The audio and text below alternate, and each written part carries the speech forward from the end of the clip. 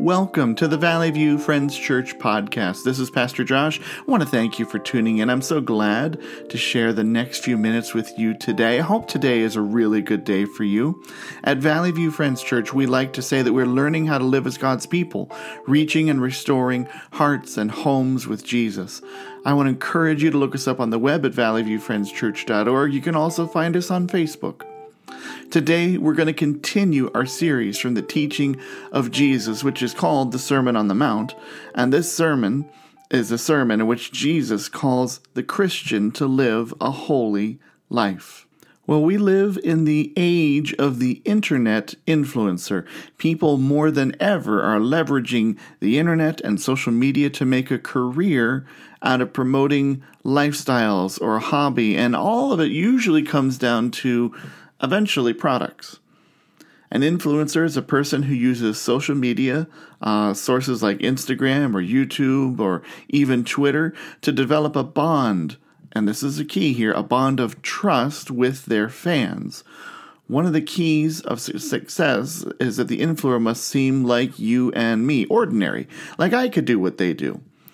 That bond of believability, of trustworthiness, is then used to influence fans to purchase promoted products. I know it maybe sounds a little insidious, but it's most cases I don't think it really is. Some it is, probably. I think of influencers really as homemade or amateur celebrities. These days, anyone can take a shot at becoming famous online. And perhaps that adds to the believability. We like to watch a person who seems like me. There's a recent survey done, actually it's not so recent now, it's a few years old, and it found that 54% of 13 to 38-year-olds want to become social media influencers, over half the population of those who are 13 to 38. YouTube, in case you're wondering, is a major force in social media. I don't know that we always think of it as a social media website, but it's a place where people go and watch videos and they post and communicate about those videos. So it's social media, and it's estimated that YouTube, this blows my mind, 92% of Americans use YouTube weekly. That's a lot of views. That's a lot of clicks. That's a lot of likes and a lot of trolls in the comments. In the end, this all adds up to a lot of people using the internet to connect with other people. But it's not just connection. And as their job title describes, they influence. They influence your desire for products. They influence your opinion over events of today. They influence the aspirations of our young people. Parents, you might be impacted by social media influencers. I think just about everybody is anymore. But have you asked your kids or your grandkids what they like to watch online? The answers might surprise you. Those personalities hold the power of celebrity, of neighbor, of peer, and now of friend. It's like someone we kind of feel like we know, all in one package, and that's a lot of influence. And this influence is not necessarily wrong, or it's not even always evil with intention. It's often very good. But it is a shift in our culture that has been happening over the last 10 years or so. And so we see the word influence at work at a speed it has never been at work at before. It's fast now. All that to say, our culture of social media influencers allows us to understand Jesus' call for you and me to be salt and light in a new way or a stronger way than ever before. Because Jesus tells us to be influencers, to share the gospel with others so that they would be changed. In Matthew chapter 5, Jesus tells his disciples that they are the salt and the light to the world. It's not a command, it's a statement of reality. It's not that we choose to be salt and light. Jesus is telling us that we are salt and light. And it's whether we embrace and succeed at being salt and light or we make a bad name as salt and light. And that's the reality. Jesus wants you and I, the Christian, to be an influencer. Not to pressure people, but to help people. It's not out of self-promotion or a desire for popularity or to gain wealth or to please ourselves, but to share the gospel with others in a way that transforms their lives. Jesus asks us to be influencers because the gospel is the only hope for the world. The cross of Christ is the only way to salvation and eternity in heaven. And we live either well or poorly for the message of the gospel. One way, we will help others, and the other way, if we are poor at being salt and light, if we do a bad job at it, we'll increase misery. We might even drive people away from Jesus. Jesus does not want us, as our culture would say today, present a clickbait gospel. Meaning, he doesn't want us to have a big, fancy, flashy title that gets a lot of attention but doesn't actually talk about something of substance, of real or truth.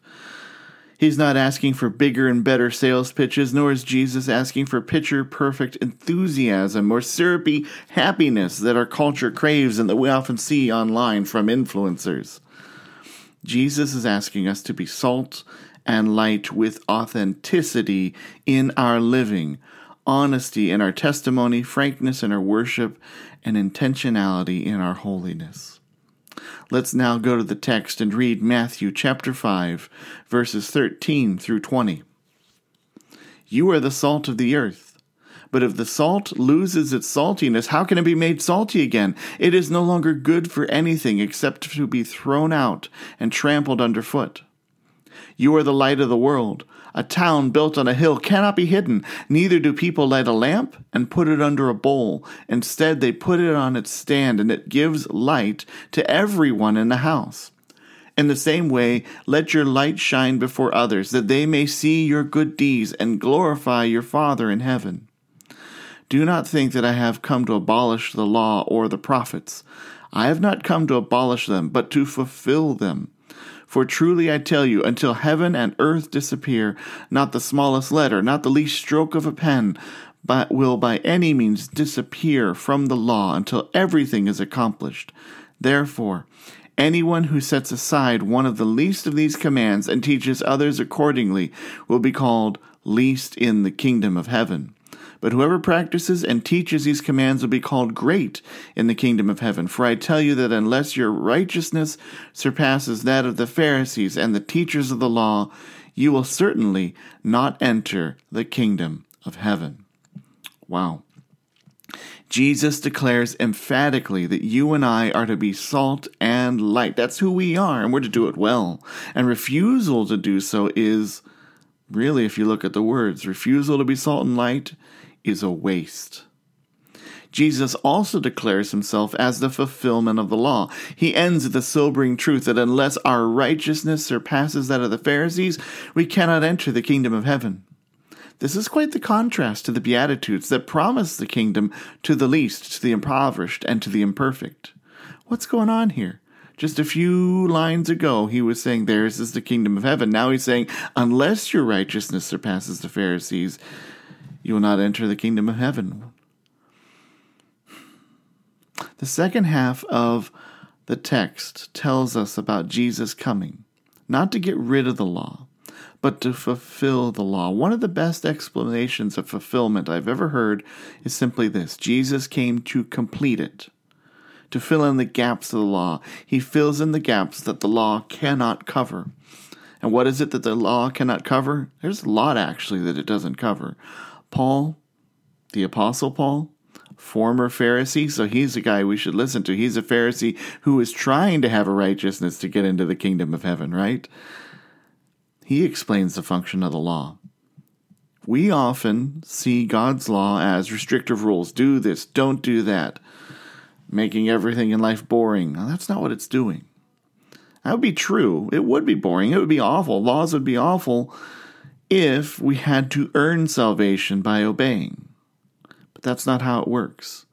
The law's purpose is to make us aware of our sin and be aware of a need for help out of our sin. Romans chapter 3, this is written by the Apostle Paul, a former Pharisee, I would add, writes these words. Romans chapter 3, verse 20, he says this: Therefore, no one will be declared righteous in God's sight by the works of the law. Rather, through the law, we become conscious of our sin. See, Jesus didn't come to abolish the law. The law makes us aware of our sin. Jesus came to fulfill the law, to finish the job. So the law makes us aware to our sin, and Jesus has paid for our sin with his body and his blood on the cross. So if you'll believe in Jesus, if you'll let him be Lord over your life, he will fulfill the law, he will finish the job, and he will bring salvation to you today. And then this is where the teaching of the salt and the light comes in. When you have let Jesus fulfill the law in your life, now you're called to be salt and light, proclaiming the good news of Jesus. Jesus tells you and me that we are to be salt and light to the world. He's telling you that you are to influence the world, to tell people about Jesus fulfilling the law. The question becomes, will you influence the world for Christ? Or will you influence the world for yourself? There's a lot of people doing that. Last week we spoke of the Beatitudes, and they described the characteristics of the disciples. Meek, poor in spirit, humble, all different kinds of qualities. This week we find that salt and light indicate the Christian's not characteristics, but influence on the world. So here's a few things that we should note about salt and light. First one is this: salt and light bring the essentials of life to every person, and that's the job of the Christian. We're to bring the essentials of life to every person, really the gospel. And oftentimes, to share the gospel, we bring things, very important needs. We meet the needs of others. The Romans had a saying, "There is nothing so useful as sun and salt." Good phrase. Every person on earth knows the comfort and usefulness of light. And every home, however poor, used in Roman times and still uses whenever they can, salt. It has so many purposes and functions. It's really important. Jesus calls for you to influence the world. And it's not to get people to be like you and me. Jesus' call is for you and me to bring that which is universally needed into the life of every person. We are to bring the message of Jesus, the good news of salvation, to every person. So when he says you're to be salt and light, he says your job is to bring the essentials to every person wherever you can, and that's to bring Jesus to every person you can. Second thing about salt and light. Salt and light show the differences between the believer and the non-believer. That Jesus asks his disciples to be salt and light is an indication that the Christian and the non-Christian are different from each other. This is really important for us to get our minds around a little bit. We have to be different. There's supposed to be a distinction. This is not based on superiority or making others feel inferior or pointing out how wrong others are, as our society is so apt to do anymore over any idea or any issue. This is about people being under the redeeming power of the cross. The salvation of Jesus calls us to a different way of life than what we knew before when we were stuck in our sin. The world and the church are different. There is no getting around that. The church and the world are distinct communities. And it is fashionable today to blur the distinction between the church and the world and refer to humanity as everybody's God's people. Everybody's loved by God. Everybody is loved by God, but never everybody is God's people yet.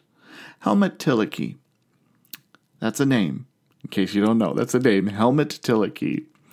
He was a major theologian from post-World War II Germany. And he says of the modern Christian this, and I guess maybe it's not the modern Christian anymore, but I think it still describes it well. He writes these words: "One would think their ambition is to be the honeypot of the world. They sweeten and sugar the bitterness of life with an all too easy conception of a loving God. But Jesus did not say, 'You are the honey of the world.' He said, 'You are the salt of the earth.' And salt bites, and the unadulterated message of the judgment and grace of God has always been a biting thing." That's interesting. I don't think we're comfortable with that idea, but we need to be. Because this distinction that you are salt, you are light, creates a responsibility for the Christian. And the you is emphatic. It's best understood as you and only you are the salt of the world. You are the salt of the world. You are different, but you have a mission. Go and share the news. It's good. It's not an oppressive mission. It's a life-giving mission. So let's talk about salt and how is a Christian like salt, because it's an interesting image. That salty stuff, right? Salt has many functions, more than we can mention here today, but I want to mention 3. Okay? Salt is a preservative. I think this is something a lot of people understand. It's used and is still used to preserve food, to keep it from going rotten. And one of the jobs of the Christian and the church is to act as a preservative for our world. Now, there's a limit to what we can preserve. And I think we can see a lot of the world spinning out of control. It feels like it's going rotten, right? And that shows us one of the differences. The world manifests a constant tendency to deteriorate. It cannot stop itself from going bad. It's just gonna do it.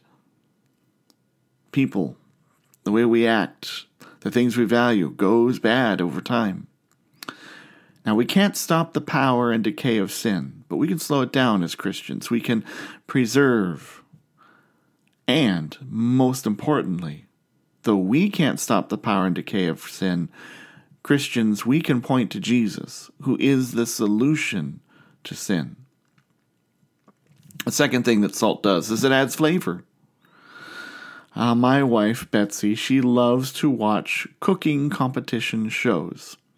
I do not like cooking competition shows. I like to watch actual cooking shows that teach you something about cooking. But she likes the competition shows. And so I find myself watching a lot of those shows because I love my wife and it's what she wants to do. And so I want to share some time with her.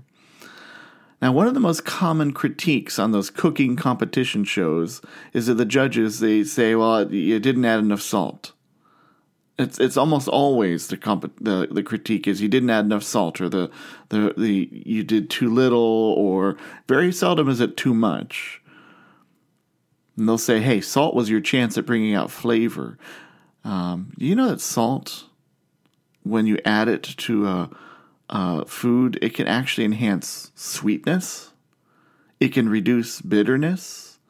It can pull moisture out of a food. That's how it actually enhances flavor the most, is when you salt something, it pulls some moisture out of the food, and water dilutes flavor.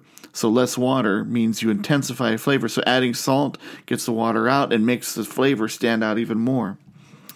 As salt of the world, the Christian is to add flavor, to increase, yes, even though we're not to be a honeypot, we do increase sweetness, and we do reduce bitterness, and we are to intensify the wonderful flavors of life. I wonder, have you done that? Can you say you've increased sweetness?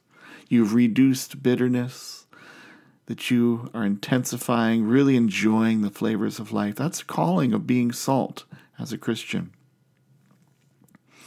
Unfortunately, there's a lot of people that think the Christian takes the flavor out of life. We don't. We shouldn't, at least. Third thing that salt does, or is, it's essential for the human diet. We need salt. Now, I know that too much salt can give you high blood pressure. And I sometimes wonder if when we as Christians are too salty, we make everybody a little stressed out. So we got to find the right balance, right? But it's important. Dr. David Johnson writes these words. He says, sodium is an extremely active element found naturally only in combined form. It always links itself to another element. Chlorine, on the other hand, is a poisonous gas that gives bleach its offensive odor. When sodium and chlorine are combined, the result is sodium chloride, common table salt. The substance we use to preserve meat and bring out its flavor, love and truth can be like sodium and chlorine. Love without truth is flighty, sometimes blind, and willing to combine with various doctrines. On the other hand, truth by itself can be offensive and sometimes even poisonous. Spoken without love, it can turn people away from the gospel. When truth and love are combined in an individual or a church, however, we have what Jesus called the salt of the earth. we're able to preserve and bring out the beauty of our faith. So, truth and love, table salt. It's a good picture to keep in your mind. Am I being the right type of salt? Are you being table salt? Truth and love combined. So, Jesus talks all about salt, but he says this funny thing, salt losing its saltiness. What good is it, right? How on earth does salt lose its saltiness? Well, salt doesn't really lose its saltiness. It can't lose itself, but it can become contaminated. And salt's a wonderful ingredient until it's mixed with what it shouldn't be, like dirt and debris. Salt can be overdone. Too much salt is just gross. Have you ever tried that? And so can the overbearing Christian be a little gross, right? And salt can lose its effectiveness. In Palestine, in Jesus' day, salt was used to line the ovens of the people. It was used in the ovens to hold heat. And once it lost that ability, something would change in a salt where it couldn't hold heat anymore. It was considered good for nothing, and so it was scraped out of the ovens and thrown into the streets. There's another image of salt, maybe, or losing saltiness. Around the Dead Sea, there are many, talk about a place with too much salt, and that's a little overbearing, right? Dead Sea, there you go. Don't drink that water. But so around the Dead Sea, there's a lot of deposits of salt that can be found. And they look like pillars. They actually look like people, these deposits of salt. But also, there are great mounds of material that look like salt. They were once high in salt content, but the salt has long since leached away, and all that's left are impurities. They form great, white, tasteless, useless structures. Now, here's something else about the Dead Sea. As the waters of the Dead Sea have dried up, and they have dried up, they've had to put in warning signs because the ground that was once solid has dried and the salt has leached away, and now you can step on what looks like solid ground, but it's hollow, and so it'll break through into a deep pit. It's very dangerous because the salt has lost its effectiveness. We should hope to never become like these hollowed-out deposits of white powder, completely useless, even deceptive in appearance, and dangerous to unwary wanderers. Well, Jesus also talks about the Christian being called to be a light, or that we are a light. The world is always talking about its own enlightenment. We're an enlightened culture. We're growing. We're getting smarter and faster and better at things. But much of it is boasted. Much of what they're boasting about is light, but it's really darkness. Jesus asks us to be what he is. I think that's important for us to realize. Jesus is asking us to be what he is. It's in our name, Christian, right? And we talk about being Christ-like all the time. And so it should be no surprise that we are to shine like lights as Jesus does. Jesus describes himself as a light to the world. He says in John 8, chapter 12, when Jesus spoke again to the people, he said, I am the light of the world. Whoever follows me will never walk in darkness, but will have the light of life. And a light is meant to be seen, or to allow other things to be seen. Light is a guide, and it's also a warning. And Jesus, when he's talking about a light, also talks about a city. And so why does Jesus mention a city and a light? Why does he put the two together? Well, he says a town built on a hill can't be hidden. It's meant to be seen. A hill is a fortified position. You can see travelers from a long way off when you're on a hill. And weary travelers can see a city from a long way away and have hope. Because the town can be seen from a distance, you can know that you're traveling in the right direction. The sight of a city can encourage you. One more step, and we'll get to a place of refuge. And that should be the church. That should be the Christian. When we're called to be light, we're called to be something that people can see and go, okay, I know the direction I need to go. I know I can find refuge there. And then Jesus continues, a town built on a hill cannot be hidden. And then he says, neither do people light a lamp and put it under a bowl. And so the statement assumes what should be obvious. for us to agree with. So it says cities should be built on a hill, and no one lights a lamp to hide it. And so we need to remember that. No one lights a lamp to hide it. We just had our VBS family camp at Valley View last weekend. It was a great time, and my wife Betsy, she led the devotions and the lessons for the children during that time. And she talked about shining our light, and she used an image that I think was really great. She had a lantern that when you pulled it open, it would light up, and you could slide it closed, it would be dark again. And she pointed out that we can often confuse people if we choose to be a light sometimes. We're supposed to be a light all the time. And so she said something like this: lights today come on with a switch. We can turn them on and off easily. That is often our view of Christianity today. We turn it on and off as we please. If we want to act like a non-Christian, the ones around us, for a while, we just turn off our light and we act like the world. And then when we feel like doing something for Jesus, we turn our light back on again. If we don't want to talk to the person who's sitting all alone, we just turn our light off. And when we decide to help someone, we turn the light back on again. And when we don't stick up for someone that others are making fun of, we turn our light off. And when we're at church, we turn the light back on again. The funny thing is that just doesn't work. When we act like the world, like people who don't know Jesus, the world thinks we're just like them. And when we decide to turn our light on, the world sees us as fake and phony. Even worse, we confuse the world as to what the light actually is. I really like that picture because I think there are a lot of us, without thinking about it, we turn on our light, we turn off our light, we turn on our light, we turn off our light, and maybe our children get confused. Oh, that's how Christians are supposed to act. Or our neighbors get confused. Or worse, they say, what a hypocrite. You're not a light all the time, just sometimes. So we are to light a lamp and not put it under a bowl. And why do we light a lamp? Well, to get rid of darkness. You know, we turn on lights to accomplish a task. We turn on a light to make the way clear. We turn on a light to provide comfort. I think it's forgotten today that lamps are lit with purpose. I mean, lights are so common in our country, in America. We don't even think about all that goes on into turning on a light.